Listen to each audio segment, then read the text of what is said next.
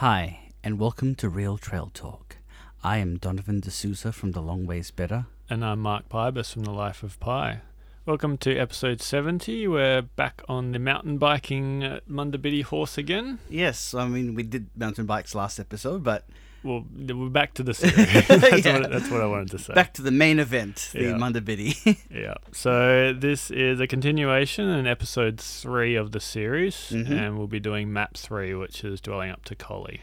It does include a little bit of map 2, because map 2 randomly finishes at Nanga. Yeah, so, but, you know, everything else is town to town, so we're treating this town to town. Yep, so obviously we finished last time in Dwelling Up, a very significant trail town in WA, and one that's positioned to be kind of the centre of trails behind Collie, which is actually probably going to be a little bit bigger with the amount of money going in. And I think a little bit more accessible. We've talked about this, that, you know, I think from a bike point of view, the trails are accessible, but from a hiking point of view, the trails are not that close. And Collie's probably got a few more... Again, probably more mountain bikes, though, closer to town than Dwelling Up does. Yeah, and Dwelling Up has the advantage of a lot more campsites and also the Murray River. So if you want to go out for an entire weekend, you can. Yeah. And you don't have the issue of kind of being so far out of town like you are with Collie and Wellington National Park. Yeah. All right, let's get stuck in. I think we gave our reviews on Dwelling Up in the last pod. Yeah, for sure. So, and I think we've talked about it many times in other pods. Yes, I was just there recently for the Trails Forum, and it's great to see the way the town is embracing the trails. Yeah. So leaving town on the Munda-Biddi, it's a long river road, isn't it? Kind of all once you're out of town, like the paved areas. Yeah, so you follow sort of, the back streets. You don't follow the main road out of town, but then you follow a trail out, and then it runs parallel to the Bibbulmun for a while. And it's weird because there's no real reason, as far as I can see, that they should be separated, except that maybe bikes might be going faster. And they sort of run parallel, and then they split off when they cross Nanga Road. And then there's some really nice cycling because it's all downhill right next to Nanga Road, next to the pine plantations, and the trail has been really well developed because it's sort of the main link for people who are heading River Valley, the Murray Trail Network. Yeah, every time I drive down there going into Lanepool Reserve, I'm just like, I see the Munda-Biddi sign, I was like, this would be an awesome section because it's all downhill and there's some steep bits as well. Oh yeah. But you don't actually go into Lanepool Reserve though, do you, once you reach the main entry gate? No, it does this weird thing where it kind of, you think you're going to go in and then it goes across, and it crosses the Murray River on the road bridge. Yeah, which is a weird one-way bridge. Not one-way, but one single-lane bridge. Yes. So I know you took some photos of the river there. Was that a bit nerve-wracking, looking for cars coming either way? It was. Well, I looked ahead and there was nothing behind me, but there was a very quiet car that kind of crept up on me, and I went, oh, okay, and kept going. Yeah. And then from there you have to cycle a little bit uphill, and then you actually reach Lanepool and going into there. Yeah. So this is the start of kind of your awareness of the Alcoa impact, I'm going to say, on this stretch. There's sort of a warning, I guess, of the impact, but you don't see the impact yet. That's more the next day, which is significantly impacted. Yeah. So heading into Lanepool, this is where you kind of had a bit of an adventure on one of the new mountain bike trails. Yeah, so first of all, when you're entering Lanepool, you go down what was it used to be the access road into the park. It used to be a full loop, but now they've made it a one-way. So you go down these really steep sections of hill. And this is my first section with the new bike, the Polygon. Yep. And on this first day, I lost my front reflector.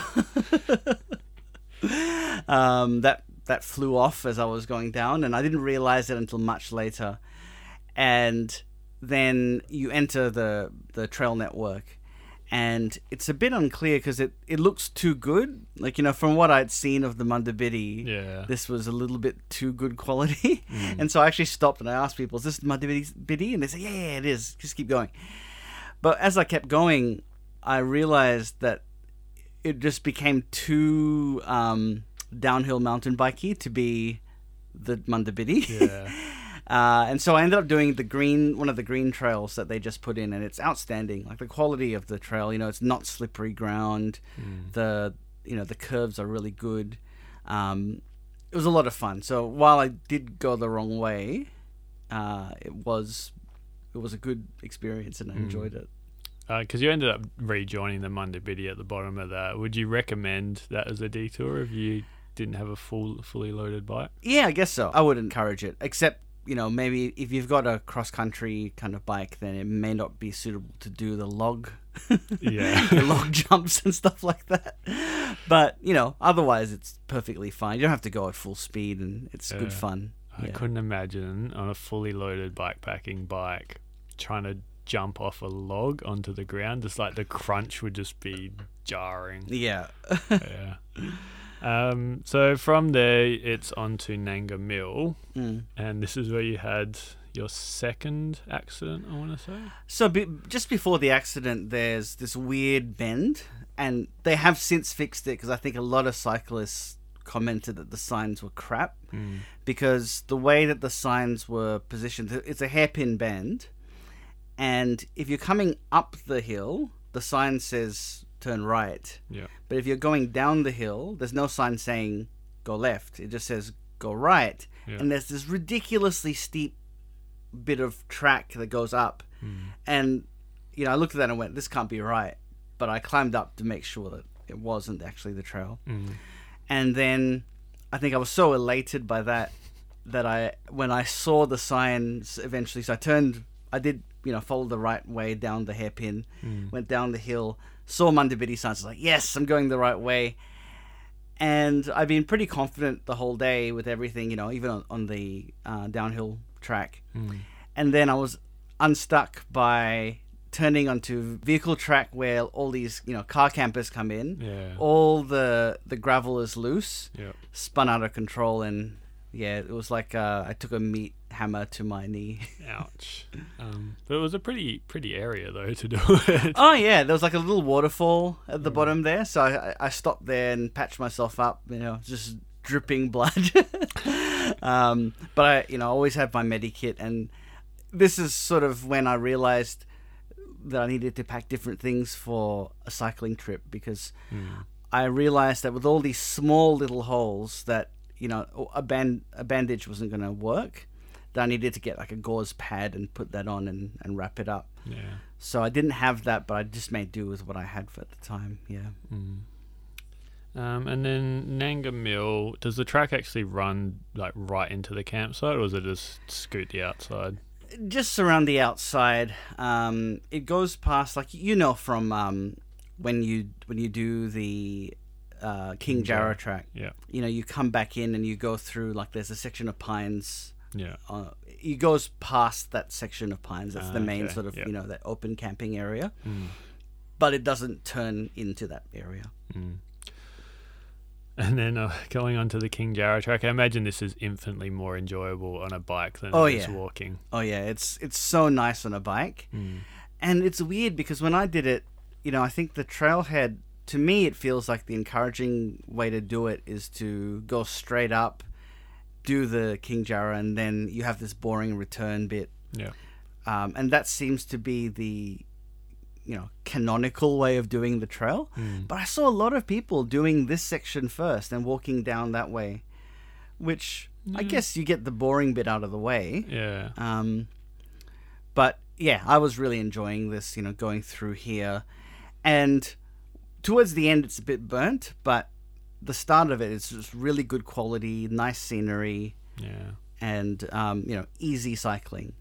Very easy. Yeah. So I walked this one again in July, I want to say. And the section closer to Nanga Mill, I just remember just being just amazing in terms of quality. And then, as you get further towards where the King Jarrah turns off, it's still horribly, horribly burnt. Yeah. But section would be mostly downhill on the mountain bike. That's wouldn't right, it is. It was mostly downhill, so, like fast. I was really ahead of schedule at this point, I reckon, because it was, pretty easy going. And now that they've fixed up the Captain Fawcett track, four-wheel drives aren't an issue on this anymore, whereas kind of 5-6 years ago you'd have four-wheel drives to compete with them ripping up the trail, whereas now it seems quite suitable for a mountain bike. That's right. And that being said though, there were a lot of four-wheel drives crossing where the car park is for the King Jarrah, just before the bridge, where when you get onto the rail form. Yep. There were a lot coming through there, because this was the weekend just before the intra-state borders opened. Yeah. But camping was allowed again. So it was that little bit of time where you couldn't go very far, and Dwelling Up was pretty much the main place you could go. Yeah. But you couldn't travel to, Collie and beyond. So very, very busy. Very busy. But yeah, as you said, pretty area. Did you stop by the river, those couple of access points along there? Not really. I've seen it before. Yeah, it was stuff that I'd seen. Wasn't super excited to do it. We crossed the river earlier. Because it's kind of like another missed opportunity, same as the Bibbulmun, is you don't get a lot of interaction with the Murray River. Yeah, I agree. I think it makes sense that they've used this form because it's flat and it was an all-rail form, so it makes sense to use it. But yeah, the lack of interaction with the river is not ideal. Although there is one bit where you get to see it gets quite close and you get to see the river, so that was nice. Fleeting views. Yeah. So speaking of the King Jarrah track, this is one thing that you made a point of, is visiting the Four Kings along the Munda Biddi. Yeah, so something that I feel is a big plus of the Munda Biddi is to treat it like a tour. So rather than just going point to point, campsite to campsite, it's really great to get you to see other things along the way. And along the way, you pass 2 King Jarrah, 2 King Karri, and then I realized also a King Tingle. King or Queen Tingle? I always thought the Tingles would be queens. There is the queen, I think, but there is the king as well. So there's actually 5 kings, because I didn't realize this until later. I was like, oh, this is actually something that you could do and collect them all along the way. So having done the King Jarrah as a hike, I didn't do the side trip. Yeah. But I think if you've not seen it, why not? Park up your bike, tie it up on the sign that's there, go up, have a look at it, come back down. It's steep up, but it's not long. And it's a pretty section as well, because you cross one of the brooks there with a bridge, and it's all lush through that area. So yeah, worth exactly. a side trip. Definitely worth. And it's only a short distance to the hut. It's not a big deal. So speaking of the Bidjar Noolan campsite, this is one that you thought was probably really good, maybe 2014, but since the fires, it's lost its spark. I've seen some photos of it, and it used to look outstanding. Like, it was all this tall, sort of thick Jarrah, quite mature. The kind of stuff that you see in Dwelling Up, where, yes, they logged it, but it was a long time ago, and they've let it regrow. And unfortunately, now it's just terrible. It's been all burnt. It survived the fire, because they are, mostly metal. But it used to have like nice views of a waterfall that you could walk down to and have a look at. And it was okay. It was nothing spectacular. So I think this is the northern border of the Waroona fires, because the Murray Hut is on the other side of the river from here, but if you go up the hill from there, that didn't get burnt. Yeah. And the same on the King Jarrah track. If you go a little bit north from here, there's like big sections of unburnt Jarrah. Yeah. So this is probably down in the valley. It copped it the worst, and it's a shame, because like really, really good quality Jarrah is rare. Yeah. Yeah. But you were not staying here that night. No, I wasn't. You were going on. Yeah, because what we decided was that I'd be picked up from the tunnel that goes under the Alcoa mining thing, whatever it is. because we couldn't go further, I was hoping to push on into the next area, but because the borders were closed, that's about as far as I could go. Yeah. So moving on, so the next day, if you were staying there, Yeah. kind of more of the same with the hard hit, burnt areas along the King Jarrah form. Basically, the whole day is badly burnt. Like I think the aspect of this is that it wasn't this section's, it's no one's fault. This was a lightning strike that caused it. But it really sucks that an entire day is just burnt forest. Well, it's not just the burnt forest that puts a dampener on this day. This is, I would yeah. say, the worst day on the Mundabiddi far. By far. It would be, like I complain a lot about Marin Road, and scenically it's even worse than Marin Road. I think mentally it's not as bad, but scenically it is absolutely atrocious. Like, I said in the blog post that they market this as, a world-class cycling trail, off-road cycling trail. And this section is just a joke, like you wouldn't walk, if you showed this to anyone, they would not think it's world-class. I know. I was preparing for the podcast today and I was just looking at this, just dreading it, because I know this will be a day I just absolutely hate. Yeah. In August, September when I do this next year. So we may as well get into it. So burnt, overgrown forest on the King Jarrah form to leave, and then you pick up at Nanga Road. Yeah. Which is just a wide gravel road. Mm-hmm. And then you get to your pickup point, which is the underpass. I think it's a conveyor belt. Yeah, and this is kind of cool. It's nice. I like that there's actually a cycling lane. That's kind of a nice thought that they've put that in there. And there's a little area there where you can park a car at the end. So, Alyssa was there ready to pick me up. And then the next, I can't remember when we came back. We came back and picked up the trail again from this point. And this particular section was terrible. So you get your clue with the mining underpass. I actually think it must be for the trucks, because I've been there. Yes, I've seen trucks. And there's been a truck going over at the same time. So, yeah. And then you see your first visible scarring from the bauxite mining. Yeah, so you're along this narrow bit of single track, and then it takes you to the road, and at the point where it takes you to the road, on the other side of the road is this clearing, and it just looks like, as far as the eye could see, that they've just ripped everything out. And it just is devastation. Like, I can just imagine, I always imagine the ants saying, "These trees, they were my friends." Saruman! Exactly. That's how I feel when I see it. It is just so awful. And it just doesn't seem, like it's on a scale that is ridiculous. As I said in the blog post, I said, there's this whole thing of like, if you have an aluminium bike, you can't complain. You're not allowed to say anything at all. And, yes, I think to a degree, I feel like to a degree you could do this at a smaller scale and it still be viable and not rip everything out. And especially, visible, like the visible impact is huge. It's not like they've done it in a hidden valley and you can't see it.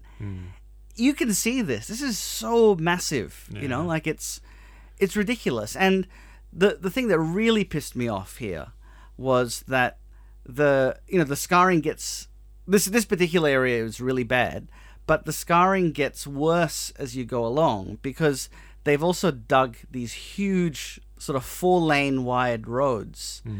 And how they've done it is just terrible, because they've not thought about the cyclists really. They may think that they've done a token effort, but it's crap.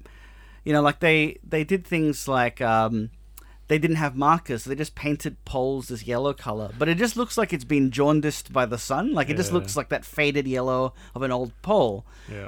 How am I supposed to know that's the trail? And there were just, construction vehicles everywhere. There was smoldering piles of wood just in the corner that, reminded me of Luke Skywalker's uncle and aunt. It just was horrible. And no, the other thing was there was supposed to be a side trip to an arboretum that was granted. It was destroyed by the fire. But there's signs there that say Mundabiddi access. Yeah. But they've dug this road so deep that it's like 2 stories higher, and I was like, how does one actually get up there? I was thinking, maybe that's the Mundabiddi, maybe that's the way I'm supposed to go. Yeah. No, you can't even get up there. Absolutely terrible. I really feel that, the fact that they thought that this was acceptable, I feel that if you were going to do this, the least you could do was pay to divert the Mundabiddi. But that's the thing, is they don't care. Yeah. There's no mandate for them to do it. They're doing the bare minimum. Yeah. And after you did it, I actually heard, there's lots of cyclists on the Facebook group saying that they were physically escorted around certain areas by Alcoa. Really? Yeah. As it doesn't leave a good impression. No. I mean, granted, there were no interstate or international cyclists because of COVID, but that whole area, the diversion maps that they've planned have you riding along Southwest Highway. That's how bad it will get eventually. And you know what? That would be better than what I experienced. It was so bad, I thought riding along a highway would be more fun than this, scenically. And, one of the things that that just really added insult to injury was all the signs said, proudly sponsored by Alcoa. Yeah. And look, I know that the position is that they were given these mining leases in the 70s. They really have, they have carte blanche to do whatever they want. Yeah. But you'd think that a conscience would say, we know that we're supporting this trail that goes through our area. Let's divert it around the worst of the impacts. Because the thing is, from their point of view, people are seeing it and are probably getting more up in arms than if they didn't know it was happening. Yeah. And this is the biggest bauxite mine in the world. Surely, the scale of it, it's still viable at a smaller scale than the huge expansion that's going on. Yeah. See, that's what gets me when people are or do you use things that are made of things? It's yes, I do, but this mine is not to service WA or even Australia. It's to service the world. And quite frankly, it's not needed that we dig up the entire Darling Range because an American company wants to make more money. And that's all it is. And the thing that really annoys me is they rip it up and they just burn everything.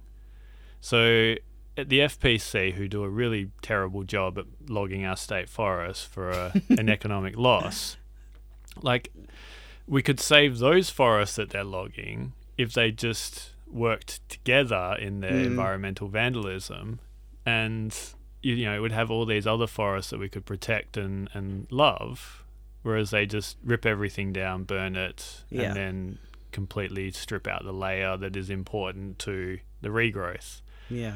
Despite their world's best practiced rehabilitation. Yeah, and they always like to make it look like, it's exactly the same. It doesn't grow back exactly the same, And there's a reason why we're not allowed into those areas as trail users that they've rehabilitated, because they're just not stable and they don't know what the impacts are of them. And look, I mean, I think in what I wrote, I was fairly pragmatic, and I said, look, if they are going to do this, and I understand, look, you sign a lease in the 70s. This is before people thought about these sort of considerations. It's a bit hard to rip it up when it's already in place, but surely there are ways that you could. I just feel like there's a certain lack of. There's a real I don't care attitude to thinking about how can we limit the impacts, and I think that they think that they're limiting the impacts, and they're giving themselves a big tick because they invited Dave from Walk GPS to go talk to them, but it's not enough. It's not good enough that a trail should look this shit.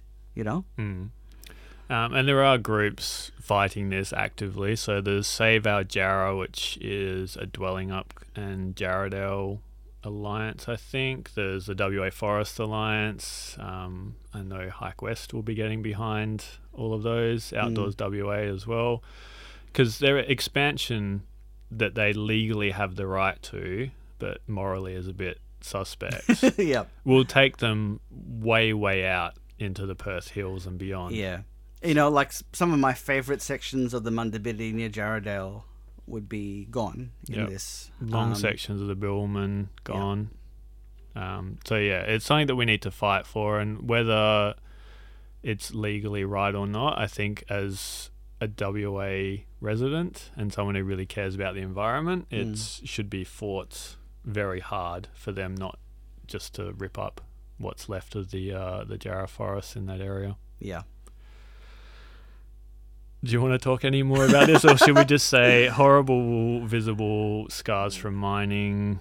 Yeah. Power lines. It's a whole day of terrible. You know, like it's almost, now I look at it, it's kind of funny.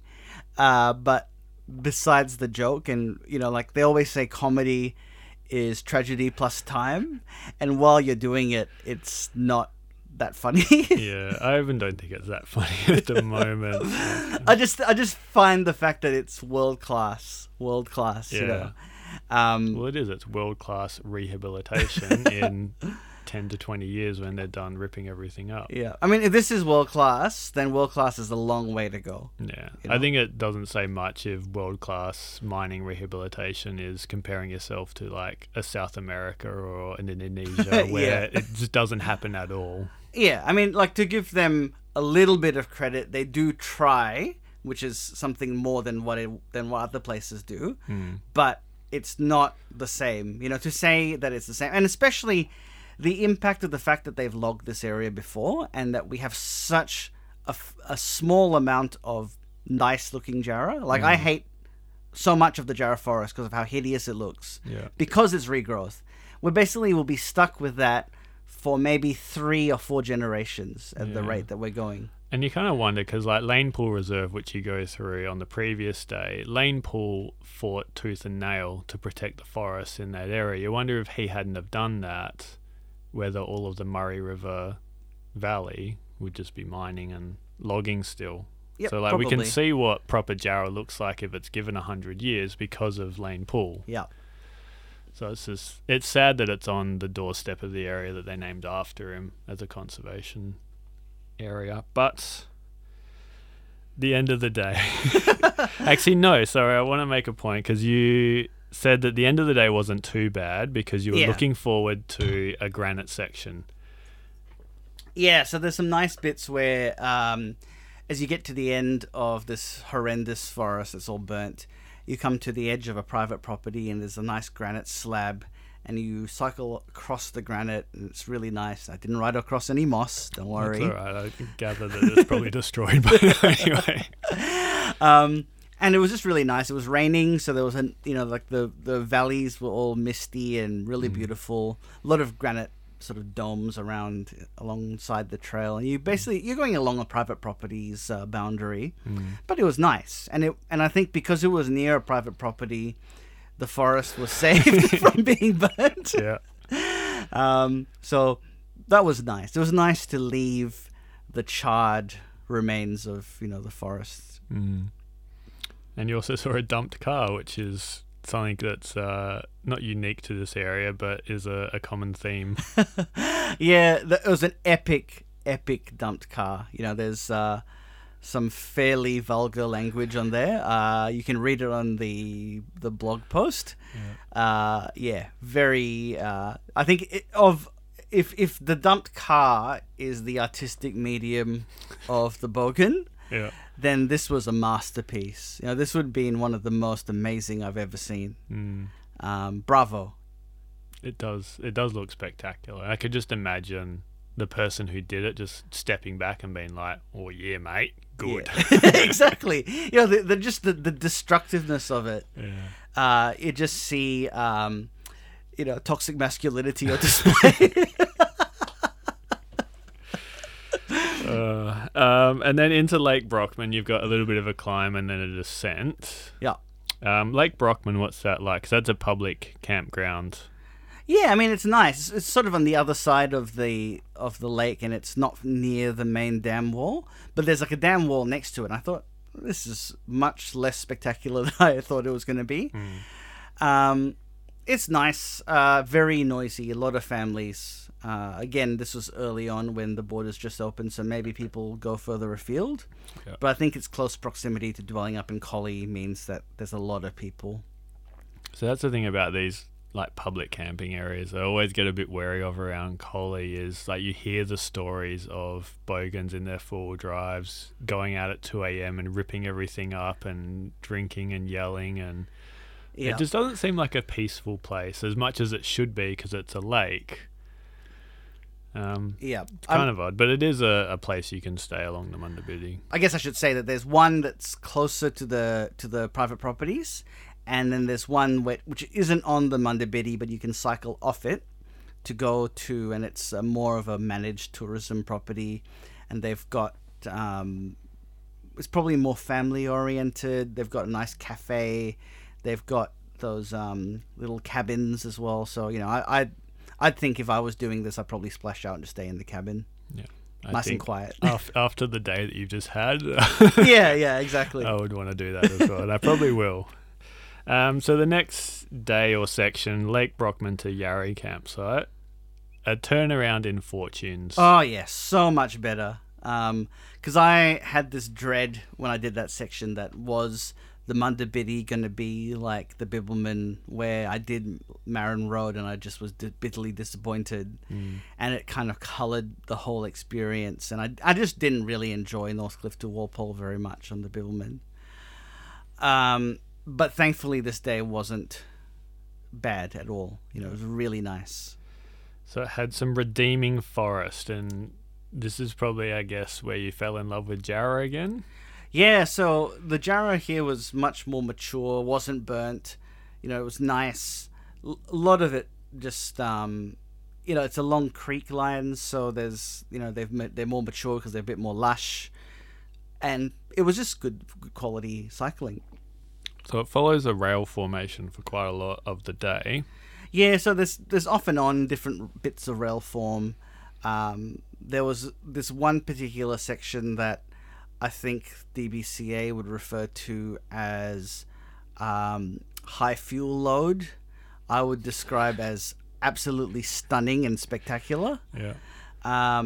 And it was just, super fast, just straight, flat cycling on the rail form. It was outstanding. Yeah, really good. And then there's a cool little swampy area just past that, and then there's a giant uphill that you said you had a lot of fun on. Yeah, so that was not great. I think it was also I was really tired, and this is sort of early on as well. I think now if I did it, I'd probably have more stamina. But I just was wrecked, and it was the thing that really pissed me off was there's just all these branches that were fallen, and you're trying to go uphill and there's a branch, so you stop and you have to build momentum again. Yeah. It's just your wheels are spinning because there's just no traction. But yeah, it was a little bit frustrating doing that climb up there. Yeah. And a bit before the swampy area, I forgot to mention the king ears that just dominate this area. Yeah, that was a real surprise because it's probably the most impressively tall king ears I've seen. It's like there's that painting of Albany that's a famous one that's sort of like looking across the harbour, and they've got these king ears in there that look like palm trees. You'd say that, but I was pre-selecting photos to edit today for Mount Martin. Yeah. And lo and behold, there is a very tropical looking section there, yeah, overlooking Albany. I thought this is very like palm tree-esque, so yeah, maybe it's from that position. So I would say that the king ears here look like that. They look like that, like the way whoever did that painting saw these trees as being like, oh, they're like the palm trees of the area. And they really are like that in this area, massively tall. Like there's a photo of one, like my bike's underneath it, and how tall they are. Yeah. And the fact that it's just this whole area where you can see them for ages, is awesome. I always think it's more impressive if you actually know about king ears. The fact that they grow 1 to 1.5 centimeters a year, and you look at them, you're like, well, that's 500 years old because it's 5 meters high. It's just like, it boggles the mind to see those in the wild. Yeah. And to see so many of them as well is just fantastic.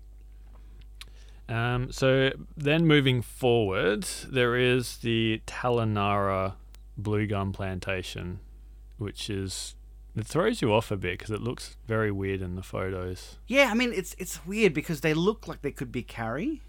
You know, like there's just this constant thing along these sections where the old town sites have been replaced with trees, and they've done these sort of experimental plantings, and you're never quite sure what the trees are. Some of them they have plaques, but not all of them. But that was good because it gave me an opportunity to know where I was because there's a lot of, you know, just rail form which goes on for ages, and you just have no idea where you are. And I was like, oh, okay, I know where I am. You look at the map, and so that was cool. And then after that, there was like a nice bit where there was a creek bed next to the trail, which I think in the wetter time, this was early winter, so it was not quite as amazing as it would be later in the year, but still nice. Yeah, because we had a really dry start to autumn, late autumn, early winter. That's right, yeah. And then you hit a bit of a snag with a redirection or a diversion. Yeah, so there was a section here where they're doing some timber harvesting, and the track has sort of gone to the right where it used to go uphill. And when I started doing this section, because it's on a rail form, I was like, this is so nice. Why didn't they go this way normally? And then I realized, oh, I see. It goes through a pine plantation. Yeah. But I actually really like the pine plantation. I think that if they kept it like the unfortunate thing is it won't stay the same because they're going to clear that eventually. Will they though? Because there's the one that we did a bit further on between Donnybrook and Nalamia. Yeah. That they were clearing it at the time, but then you ride further and there was those really, really old pines. Yeah. Like, well, they should have cleared those by now. Yeah. So they might have just forgotten about it. So, I mean, hopefully, because it's really nice. You know, like it's a really cool sort of spooky feeling. They've got these dense, dense pines with the undergrowth is really thick as well. So I wouldn't mind if that was the actual trail because the scenery is nice and the riding was enjoyable, and it was a change of pace. You know, like otherwise you just see basically the same forest from start to finish, and I don't mind these transitions to pine plantations as long as they're not tiny sticks. Yeah, and I suppose the pine plantations like the she oaks, you're going to get the softer riding conditions as well. Exactly. So that's nice as well. Yeah. Because that area where they're doing the timber harvesting or have done it, I drive through there to get to my other maintenance section, and I passed and I was like, oh damn, they've logged this area. It looks terrible, so it's probably good that you don't have to ride, or you didn't have to ride through that. And I hope that they don't go, oh, we can just put it back onto the old way now that the logging's done, because that's just not good. You know, like you got to think about the rider experience, and I think sometimes they think of expediency rather than experience. But it's odd that the diversion was on the rail trail. You think they would have just continued along there? I think because the rail trail so obviously goes into the plantation, because it curves right and goes sort of westwards into the plantation, whereas this way takes you through, keeps you in the forest, which maybe is better, but it's not better anymore. So past there, you actually then rejoin some more lovely Jarrah, and then on to Miles Avenue. Yeah, which was nice as well. Yep. Nice, Jarrah. So do you have any compliments that you want to give to the Jarrah Forest through here? It's pretty good. The quality is nice. It doesn't look gaunt and like matchsticks that have been used and stuck into the ground, which they often look like closer to Perth. Yeah. But not as nice as after the next hut. Yeah. So the finish to the day into Yarra campsite is on old rail trails, and it's all downhill, so it's a nice reward coming into the end of the day. Yeah, really nice. I mean, I was a bit worried because there were dirt bike sounds ringing through the forest, and because this is relatively easy to get to, my biggest fear that was we were going to go rock up there, and then at midnight a group were going to rock up and have a party at the hut. So thankfully that didn't happen. No. But Alyssa was waiting for you at the hut. That's right. Yep. This is one of the ones that you stayed at, and it actually looks like fantastic. Oh yeah, it's really nice. I think that there's this and the one on the other side of Collie are two smaller huts. They're really little, more sort of, I guess, a Bibbulmun track size, but with the sort of geometry of the Mundabiddi huts, and they've shrunk everything up to make it fit. But this is the first one as you're heading south that has a balcony. Yeah. So it overlooks a valley below, and there's these lovely black butts that are there. The campsite's called Yarri, and which is the Noongar term for black butt. That's right. Yep. And the campsites were nice, so we set up our tents, and so this is actually the first time I'm talking about the tent setup because it's quite different to what we normally do. So because Alyssa wasn't joining me, we decided to glamp the camping. So Alyssa would drive to the nearest access point and then hike the rest of the way in with her pack filled with everything. So she was carrying like 20 kilos of stuff and had bags in her hands and stuff. And then we would set up our car camping tent at one of the campsites, had an inflatable bed rather than those thin mattresses, real pillows. Boris, I was just going to ask that. Did Boris get an invite? Or was yeah. So for people who don't know or haven't heard other episodes, Boris is a bear who is an essential part of the sleep system. You're just a bear. He is your childhood teddy bear who That's you right. love and cherish. So he's an adventurer. He enjoys going on these trips. And so every time we did an overnight, he came and was there. That's good. Yeah. And we also had much nicer food as well. So we had, non-dehydrated food. Like I think we had things like, we had, I can't remember if it was here, but we had stuff like pesto with rocket and nice pasta and stuff like that. So it was really good. And having a real bed at the end of the day is, especially after cycling, which I think you're more sore after, was just glorious. Yeah. Can't say I was jealous on the overnight that we did. That you guys had your full setup and I was still in my old hiking setup. Yeah. Yeah. So that was really awesome. Thankfully, no one showed up in the middle of the night. We had the whole campsite to ourselves, which was basically true every single time we did an overnight. It's cool that this hut is right on the rail form, so it's quite a narrow sort of footprint. Yeah. But yeah, really awesome, and the lovely views make it worthwhile staying at. Yeah, because you say built on the rail form, the balcony is there because it's on a slope, and it also has a wooden floor, which you found very useful. Yeah, so I think that this is the first one, and there are I think 6 of them, and they are, to me, that's really the best innovation of the Mundabiddi huts. Is that they have a floor, not all of them, but the ones that do. The fact that you can just take your shoes off and not have to wear camp shoes to walk around the campsite.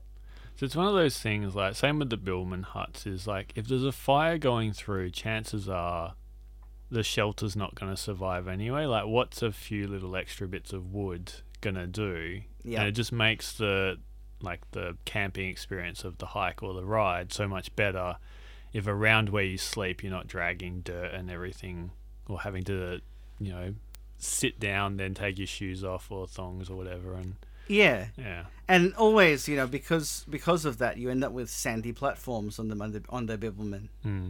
So so the next day, so you've stayed here overnight, and it rained, didn't it? It bucketed down. It rained overnight, but then it bucketed down as we were packing up. So that was pretty full on. we were sitting in the on the balcony and just bucketing down. Alyssa sort of cleared the tent very quickly because I was like, "Oh, we'll just deal with it later. We'll get it after." After the rain was done. But she was like, "No, we're gonna get it now." So she went and did it. Yeah. And got all of it and brought it across, and then we packed up. But yeah, it was actually really nice. I love the rain, and I love the rain on the tin roof. Yeah, it is special. Yeah. As I recall, you ditched Alyssa to do all the packing or most of the packing up and transporting to the car, so you could ride off. And well, no, we actually walked to the car. And what happened was when we did our first load of stuff. This is before the tent, so we did the pillows, Boris, and that sort of the bedding went to the car. And unlike some other huts where the walk is not that far, this was quite a far walk. So we had to walk along this trail. It's probably about 20 minutes, I'd say, to get there. So we got there, loaded the car, and as we were walking back, about 10 minutes in, it just started bucketing down. So and I had a down jacket on, so I was running because I didn't want to get that wet. But then, yes, she did have extra stuff that she needed to load into the car, do another like 1 or 2 trips, and I said, "Well, you've got the time." Bye. But she was fine with it because she had. All she had to do really was go to Collie and have a look at the shops, whereas I had to cycle into Collie. So, yeah. I'm actually thinking we should get Alyssa on the final podcast as like an additional, what was it like being the support crew to Donovan? Yeah, I think that would be great. Yeah. So the start of the day, it looked really, really good because you continue along that rail form through what looked like very, very lush forest. Oh, yeah. And the fact that, it rained as well added to the lushness for sure. It starts going downhill and then it just goes up for ages. And I think I started to get better around here. This is when I feel like I found some of my cycling legs. Yep. It still was hard, and I got to a point where I just couldn't keep going. But yeah, it was good. I think the last 2 days, this and the previous day, were me really coming into my own doing these uphills and not feeling that I couldn't do it. Like that feeling of desperation when you're stuck in a situation and you can't achieve was starting to fade, which is good. And there's just epic like moments where there was this power line, and power lines are not synonymous with beautiful. No. But it's this valley and there was rain everywhere and it just looked awesome. Like it actually looked really cool. I know. I was looking at that photo again today. I was just like, it's probably the best photo I've seen of a power line. Because you got the mist of the forest and it kind of like, because you said in the post like it's cut low. Yeah. So it's not as exposed as what normal power line sections in this area look like. That's right. Yeah. So yeah, awesome. Really nice quality forest. And when you get to the top, you then cycle downhill for like several kilometers. So I think the cost of going uphill is more than paid up for. Yeah. But it's not like you were going downhill and you didn't have to stop. There was quite a lot of puddles. Oh yeah. Thanks to the overnight rain that you had to dodge. A lot of puddles. It was pretty wet through this whole area, and whenever it went to single track, it was even worse because it was like you just have to plow through a puddle that maybe is like 10-20 meters of puddle. Which is fun if you're like, as a kid in the suburbs, I'm gonna go through this puddle, but when it's a day of puddles, you just want to avoid them sometimes. Yeah. Most of them thankfully were not deep. They were fairly shallow, so you could kind of like just glide through. But some of the later ones were like, as I got to the edge of this private property, I came to this one, and then in the middle my bike just stopped, and then I went whoa. So I quickly sort of leaned the bike to fall to one side so that my foot could touch dry. Yeah. Well, it still got wet, but not as wet as it could have been. I would have found that hilarious if you had have like reenacted an Alyssa in some of the puddles. Oh yeah, the around dwelling up one. Ducanelli. Yeah, the ridiculous puddle. Yeah. But the farmland, that actually looked quite nice. There's an old like chimney stack building there. Yeah, nice. Nice scenery. I like the farmland scenery, and I think it's a good feature of the Munda Biddi is that they embrace a lot of the farmland scenery. But then you enter some burnt forest, which you recently burnt forest that you weren't too happy with. Oh god, this is not good. But it didn't last. It didn't last. So this section is where Donovan decided that Jarrah is the best forest ever. Like, you sent photos and videos to us just being like, look at this stuff, like it's amazing. Yeah, look, I wouldn't say it's the best forest ever, but it is what it can be. Like when people talk about beautiful Jarrah forest and it's like just twigs, you're delusional. You are delusional because it's not the same thing. Yeah. But it doesn't mean that Jarrah can't be absolutely spectacular. Yeah. And on Zephyr Road, it is some of the most astoundingly spectacular Jarrah forests I've ever seen. The trees are like carry. They're so big. There's a photo of my bike next to one, and the girth of that tree is ridiculous. It is. Yeah. It just reminds you, like, when you see those trees, like there's one as you hike out to the Mount Cook shelter, and you just have to stop because you're like, that's a massive, massive tree. And yet you're surrounded by all these, what you call twigs, that are not very old. It's like, that's what it could be. Yeah. And that's what we've lost. That's what we continue to lose. And that it just makes me more upset because we've lost so much of what could be a really fantastic forest type. But what we're left with is a sad parody of what that forest type used to look like. Yeah.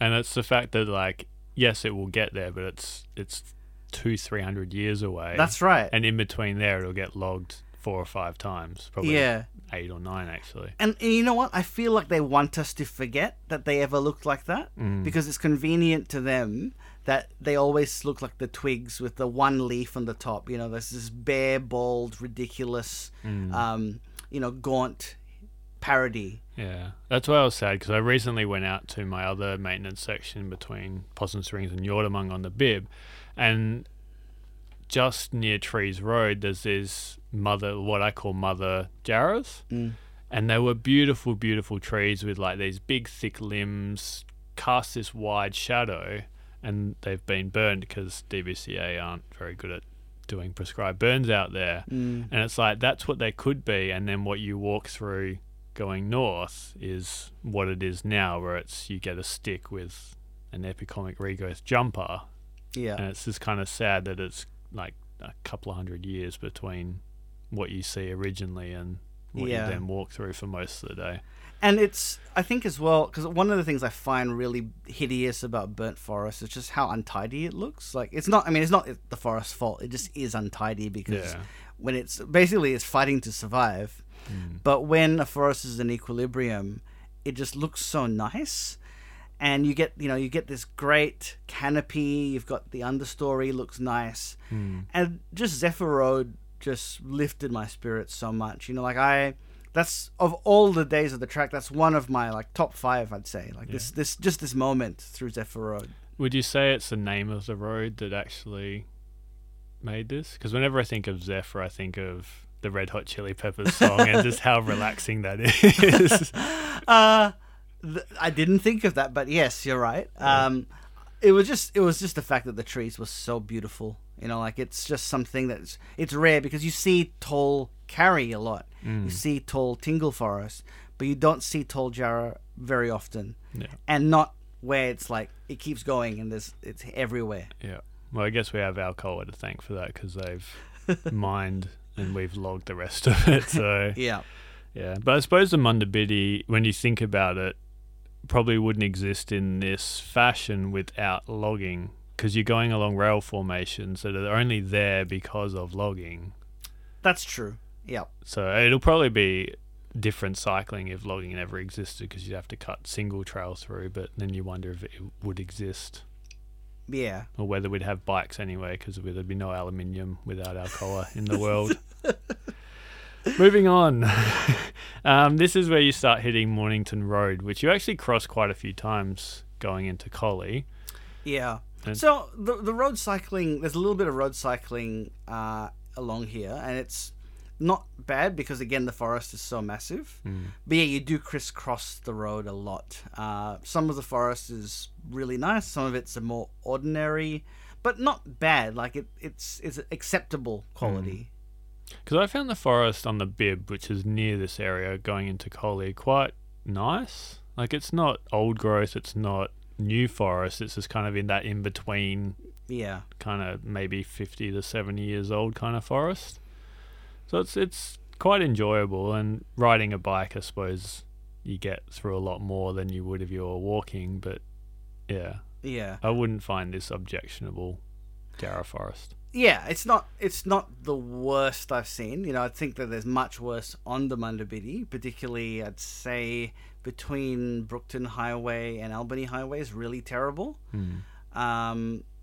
But yeah, it wasn't Zephyr Road quality either. I was spoiled by then, but yeah, it was fine. Yeah, and along with Mornington Road being kind of like a staple of this area, you also get the power lines that connect the power stations of Collie to Perth and the metro area. Yes, there's a fair bit of cycling underneath power lines through the day. Yeah, Um, which is hard to avoid going into Collie. yeah, I think it would probably cost them a lot to, if they wanted to give you the impression that you never saw it and they weren't there, it would be quite difficult. But to be honest, like if you've done a couple of days previous where you had all that Alcoa stuff, like, does it really matter that you're going under power lines? Nah. Yeah. No. And then you kind of hit the railway for a little bit, and then it's where the Mundabiddi spurs off into Collie. Yeah. So I really love the riding up until that point because you're on the rail form, and then if you turn left onto another rail form into Collie, and that junction is really nice again because there's just all these tall Jarrah. It's like they left maybe the trees there so that it was a marker point that you knew that you were coming to that junction. So I really love that junction. It's nice that I got to do it twice as well because I did it both ways in and out. Yeah. And the ride in, like I didn't really love the walk into Collie, but I really liked the cycle on the Bibbulmun. But I really liked the cycle into Collie because I think it was really nice because it follows a creek line where this rail form runs alongside, and then you join onto the mountain bike trail network, and it looks like you should go onto the trail network, but there's a sign saying don't go that way. Yeah. And at that time, because they just opened it, they didn't put proper signage up, and I didn't know whether this was a new way into town, so I spent ages trying to get reception on my phone to figure out if this was the junction, but it wasn't. So I followed the markers into town along old vehicle tracks, and then you get to the main part of the park where the trailhead is. Yeah, I'm assuming it's better sign now because they've officially opened it. It's Arklow Mountain Bike Network. Yeah. So I think this is probably the uglier of the mountain bike parks. Yeah. Because it's right under the power lines. So unless you're a fan of the castle, I don't know. The promo shots that they had of the guy doing the jump, and then you had the power lines at sunset. It didn't look too bad, but I think this is positioned as a local mountain bike network trail rather than the one they want to bring in domestic and international tourists at Wellington. Because I think that Wellington, the quality of the scenery is much, much better. There's a lot of really nice granite through there. This is sort of more your everyday trail because it's really close to town. Like you could be, if you were a kid growing up in Collie, this is probably a good place to hang out. Yeah. Rather than throwing glass bottles or burning car bodies. Yeah. We are terrible people. And then you go into Collie State Forest, and then it's into town. So you cycle, and it sort of crisscrosses the Bibbulmun. Like Bibbulmun goes through Westralia, and it kind of has a bit of that Westralia feel to it. I hate Westralia Conservation Park or whatever it is. Like it's just ugly. And thankfully, on a bike, you don't have to experience it for very long. I feel like there's this hatred that you have because you visited it once and... You know what it is that when I was a kid, my family lived briefly in South Lake, and it just has that white sand look about it that makes me think of the lakes. I know what you mean, yeah. You know, so it just reminds me of that, and I just don't like that look at all. Yeah. Because all your backyard was that sand. Yeah, fair enough. Yeah, I understand that. But the railway crossing on the Mundabiddi is not as pretty as the Bibbulmun one. No, it's hideous. Like like they've just bulldozed the area, and like the gutters just got garbage and just the signs that like the poles are just like fallen over, and then you go across and you cross the road to the cemetery. The dead center of town, some may say. And then you follow the pavement into town to the visitor center. And this is a new way into town. The old way would take you to this park that was like a memorial park for soldiers. Okay. But it was like nowhere near the visitor center. So they've rejigged it so that it makes more sense. Yeah. Do you have any different thoughts on Collie than what we've discussed in Bibbulmun Pods and other episodes? I didn't really stay around very long. Apparently the bike shop is really, really good. I've heard that. Everyone as well, says that. It has a toy shop connected to it. I'm surprised you didn't visit to pick up some Lego. Alyssa went in and they had some stuff, but I don't have the space for an amusement park. They had like a lot of the amusement park sets. Yeah. I don't have space for that. You could make space. So yeah, we've talked about Collie before on the Bibbulmun podcast. Like it's primed to be a track town, but I think it's kind of been forced upon them rather than them embracing it. Yeah. I think it still has a long way to go to actually feel like a welcoming town. I don't know. Every time I visit, it just seems a bit grey and glum. Yeah, I think the problem for them is that they've probably not seen the fruits of it yet. Not in the way that Dwelling Up does, where you look at town and there's so many people there. And I feel like Collie still, they're probably thinking, well, I'm making all this money from coal. But I'm glad that whoever it is who keeps pushing Collie, as much as it is a bit annoying that they push Collie the way they do, at least they're thinking this is a town that will die when coal stops. Yeah. And that they're trying to get them prepared for that next stage, which is tourism. I think the main issue that Collie has, apart from the coal, is that all the really nice spots that you want to visit along Coalfields Highway are before Collie.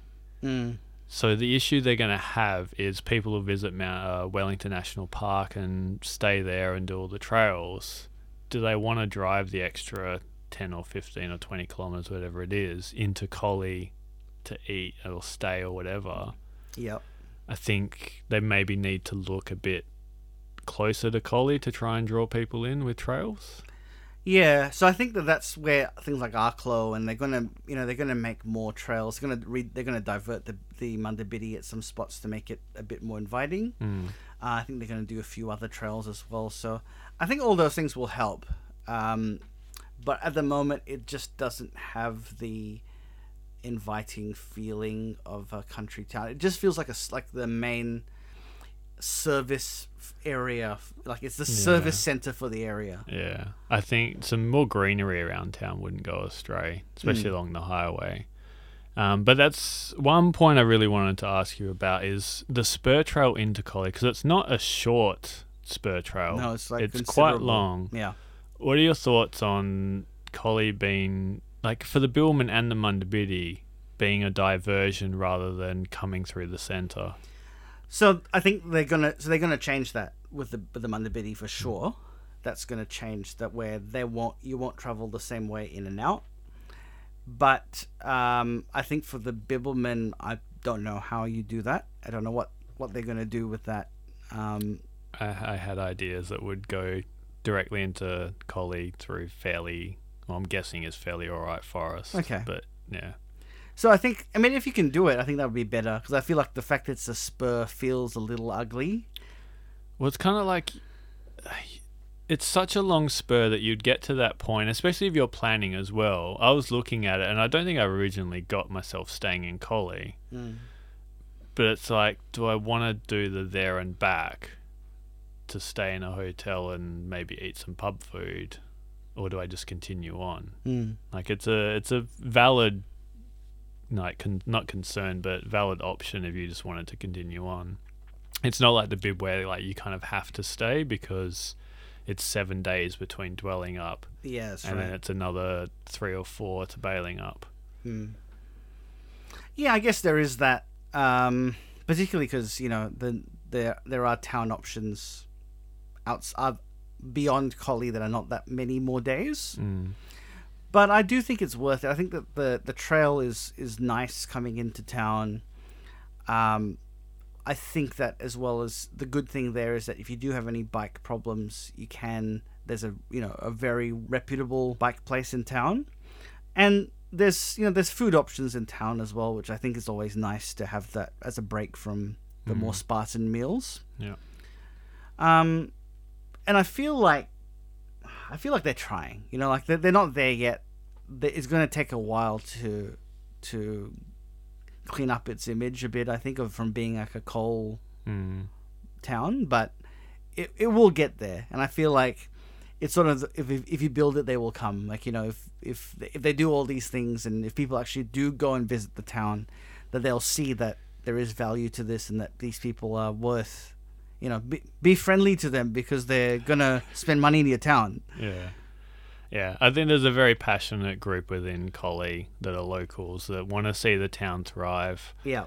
They are pushing like the local trails as well, so they've got a paved network around the river, and they're trying to get loops around there going. Whether that will entice people being pavement is another thing, but at least they're trying, and yeah, it'll take a while, but they'll eventually get there.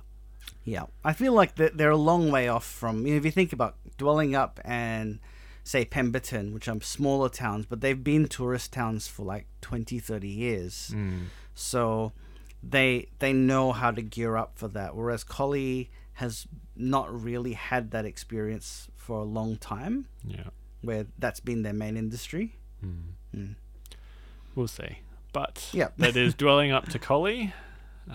Map 3 and a bit of map 2. We didn't get a guest on this week because we've both kind of been super busy with work and other things. So I think the next few we'll try and endeavour to get guests on. Yeah, and I think we wanted to rant a bit about the Alcoa mining impacts, and we didn't want to, say invite someone in from DBCA who maybe is in an awkward position. Well, I jokingly said, because you had a guy from Alcoa who is the greenwashing front email you after you posted about your words, not mine, but accurate. Yeah. We jokingly said we should get him in to try and defend his cause, but we decided not to do that. No, I don't want to give a platform for that. Yeah. Dwelling Up to Collie, Mundabiddy. Hope everyone enjoyed that. I enjoyed that section. Yeah, mostly, apart from the one day. Yeah. One day bad, the rest fairly good. Yeah, particularly Zephyr Road is unbelievable. Yep. Also, if you're a winery or a winemaker or a bottle shop, we are looking for a sponsor at the moment.